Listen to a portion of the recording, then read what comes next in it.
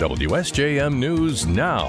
This is the 5 o'clock news block on News Talk Sports 94.9 WSJM. Brought to you by Special Light in Decatur and Benton Harbor. There's a good chance you've walked through a Special Light door when you go to a local restaurant, school, store, or plant. In the newsroom, I'm Andrew Green.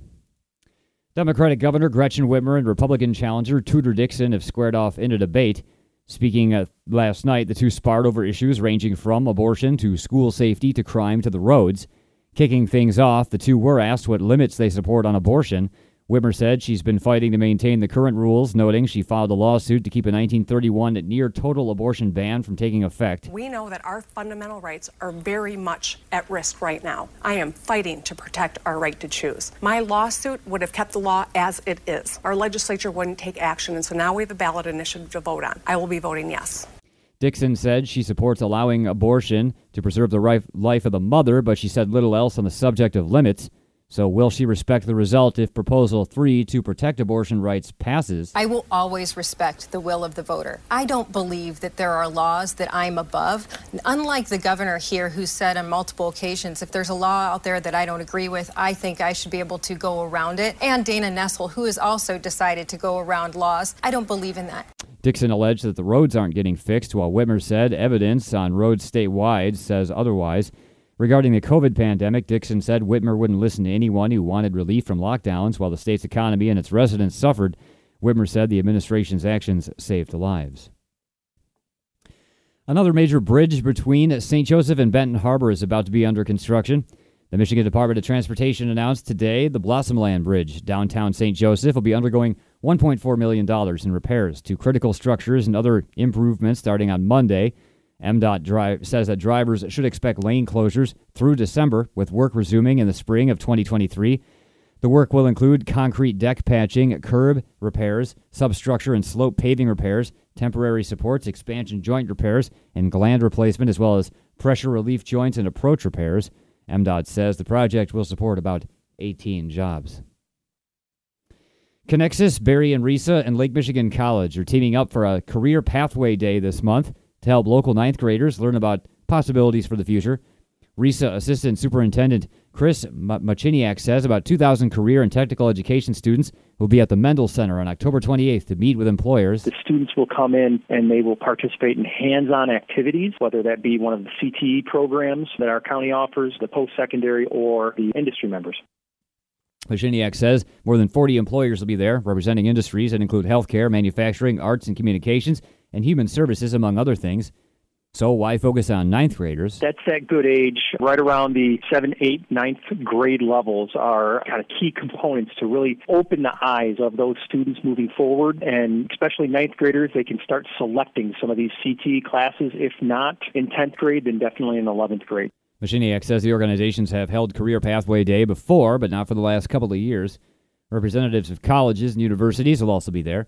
Organizers say helping young people understand the career pathways available to them will enable them to grow into successful adults right here in Southwest Michigan. Vice President Kamala Harris will visit Metro Detroit this Sunday. She's coming to raise money for Democrats, rally young voters, and tout the passage of legislation that the administration says will turn up the production of semiconductor chips, helping the auto industry. Harris spoke with Michigan News Network ahead of her visit. I will tell you that I think that you've got an extraordinary governor in Michigan who has done incredible work. She's a bipartisan leader who has delivered for the families of Michigan, and she is on the ballot, and I would encourage people to know that, voter registration deadline is on Monday, October 24th, and Michigan residents can request mail-in ballots or vote in person even today. Harris will appear at a private Democratic Party fundraiser and make an appearance in Detroit. That's where she'll showcase the administration's efforts to spur the production of semiconductor chips. Michigan Attorney General Dana Nessel is partnering with the Humane Society to help fight animal abuse. Since the partnership was announced this week, Nessel and the Humane Society have announced charges against 52-year-old Kevin Warren of River Rouge after he used Facebook accounts to communicate about breeding, selling, and fighting dogs.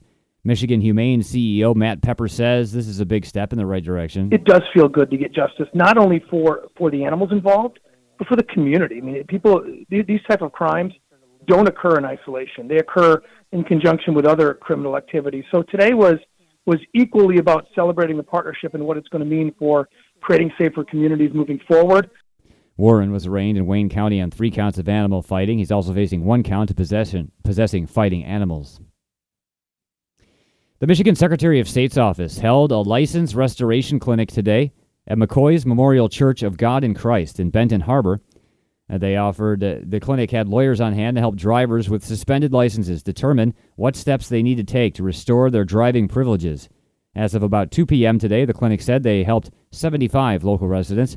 Pastor Stephen McCoy, who hosted the event, as well as a COVID vaccination clinic, flu shot clinic, and voter registration event, spoke to us about why they did it. That's easy. It's helped the residents of Benton Harbor. We look at it, it's a service to the community. Michigan Department of State Deputy Chief Kate Doyle was on hand for the event and said, while today's clinic doesn't necessarily mean everyone is going to be eligible to have their license back, it does mean they're walking away with an understanding of what they have to do to get back on the road with a valid driver's license in the future. And with Halloween just about here, Carol's Hope in St. Joseph is offering parents a way for their kids to get their candy without having to run around the neighborhood the night of October 31st. It's holding its first ever trunk or treat event on October 28th.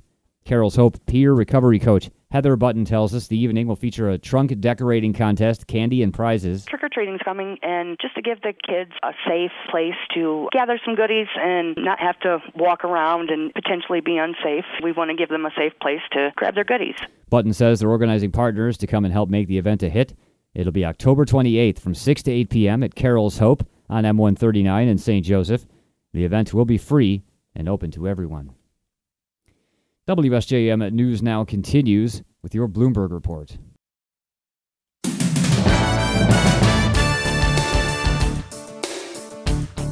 WSJM News Now continues. Former President Donald Trump has responded to the January 6th Select Committee's vote to issue the former president a subpoena in its ongoing investigation on the attack of the Capitol. ABC's Ike Egiocci has more from Washington. In a post to Truth Social, former President Trump's conservative social media platform, Trump calls the select panel's unanimous decision to issue him a subpoena a charade and a witch hunt. In his multi-page memo to Chairman Thompson, Trump reiterated his false claims of election fraud, but didn't address the vote to subpoena him and whether he would comply. The actual subpoena has yet to be issued, and it's important to note a subpoena is not an optional document, so it's likely there will be some kind of response from the former president's legal team. Ike Egiocci, ABC News, Washington. Senior U.S. officials say the Defense Department has gotten a request from SpaceX and Tesla founder Elon Musk to take over funding for his satellite network that has provided crucial battlefield communications for the Ukrainian military during the war with Russia. The officials, who spoke on condition of anonymity to discuss a sensitive matter not yet made public, said the issue has been discussed in meetings and senior leaders are weighing the matter. There have been no decisions. Musk's Starlink system of more than 2,200 low-orbiting satellites has provided broadband internet to more than 151,000 Ukrainian ground stations. Early on Friday, Musk tweeted it's costing SpaceX about $20 million a month to support Ukraine's communications needs. President Biden is continuing his West Coast trip today, spending part of the day in California before heading to Oregon. More from ABC's Karen Travers. President Biden starts his day in California, delivering remarks in Irvine that the White House says will focus on lowering costs for American families. The event comes a day after a new inflation report showed prices were 2% higher in September compared to a year ago. Later today, the president travels to Portland, Oregon, where he'll participate in a grassroots volunteer event with the Oregon Democrats. Karen Travers, ABC News, Washington. Russian President Vladimir Putin expects his troop mobilization for combat in Ukraine to end in about 2 weeks.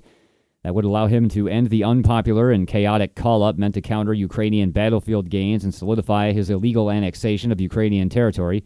Putin faces domestic discontent and military setbacks in neighboring countries, increasingly armed with advanced Western weapons. He told reporters today he, quote, did not set out to destroy Ukraine and does not regret starting the conflict. Russia's difficulties in achieving its war aims are becoming apparent in the illegally annexed Kherson region. Anticipating an advance by Ukrainian forces, Moscow installed authorities there urged residents to flee today. This week, mortgage rates in the U.S. have soared to a nearly 20-year high as a response to interest rate hikes from the Federal Reserve as a way to halt growing inflation nationwide.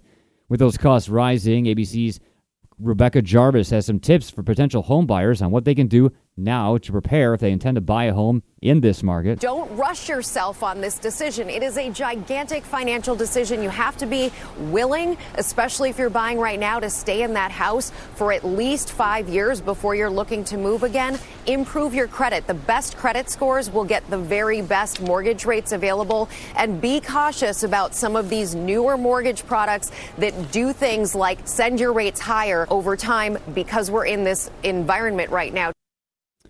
Prosecutors in the case of a Florida school shooter, Nicholas Cruz, are calling for an investigation after a juror said she felt threatened by another member of the jury during deliberations that ended with a life sentence for Cruz. Prosecutors asked Friday for law enforcement to investigate after the unnamed juror told their office about what, quote, she perceived to be a threat from a fellow juror while in the jury room. The information has been turned over to sheriff's investigators who will contact the juror. A divided jury spared Cruz the death penalty and instead decided to send him to prison for the rest of his life. The unrelenting drought in America's midsection has driven the Mississippi River to its lowest average level in more than a decade. ABC's Jim Ryan says that's causing problems for people who rely on the nation's second longest river for commerce and for drinking water. Upriver from New Orleans, the U.S. Army Corps of Engineers is dredging the bottom of the Mississippi to keep barges and cargo ships moving. But downriver, we're being invaded by salt water. Because, says Sean Duffy of Big River Coalition, near its mouth, the Mississippi is below sea level, allowing a backflow from the Gulf of Mexico. The solution is to build a levee at the bottom of the river. That levee will eventually trap the saltwater wedge, the heaviest portion, which travels on the bottom. Until then, homeowners in one Louisiana parish have been warned of high sodium levels in their water supply. Jim Ryan, ABC News.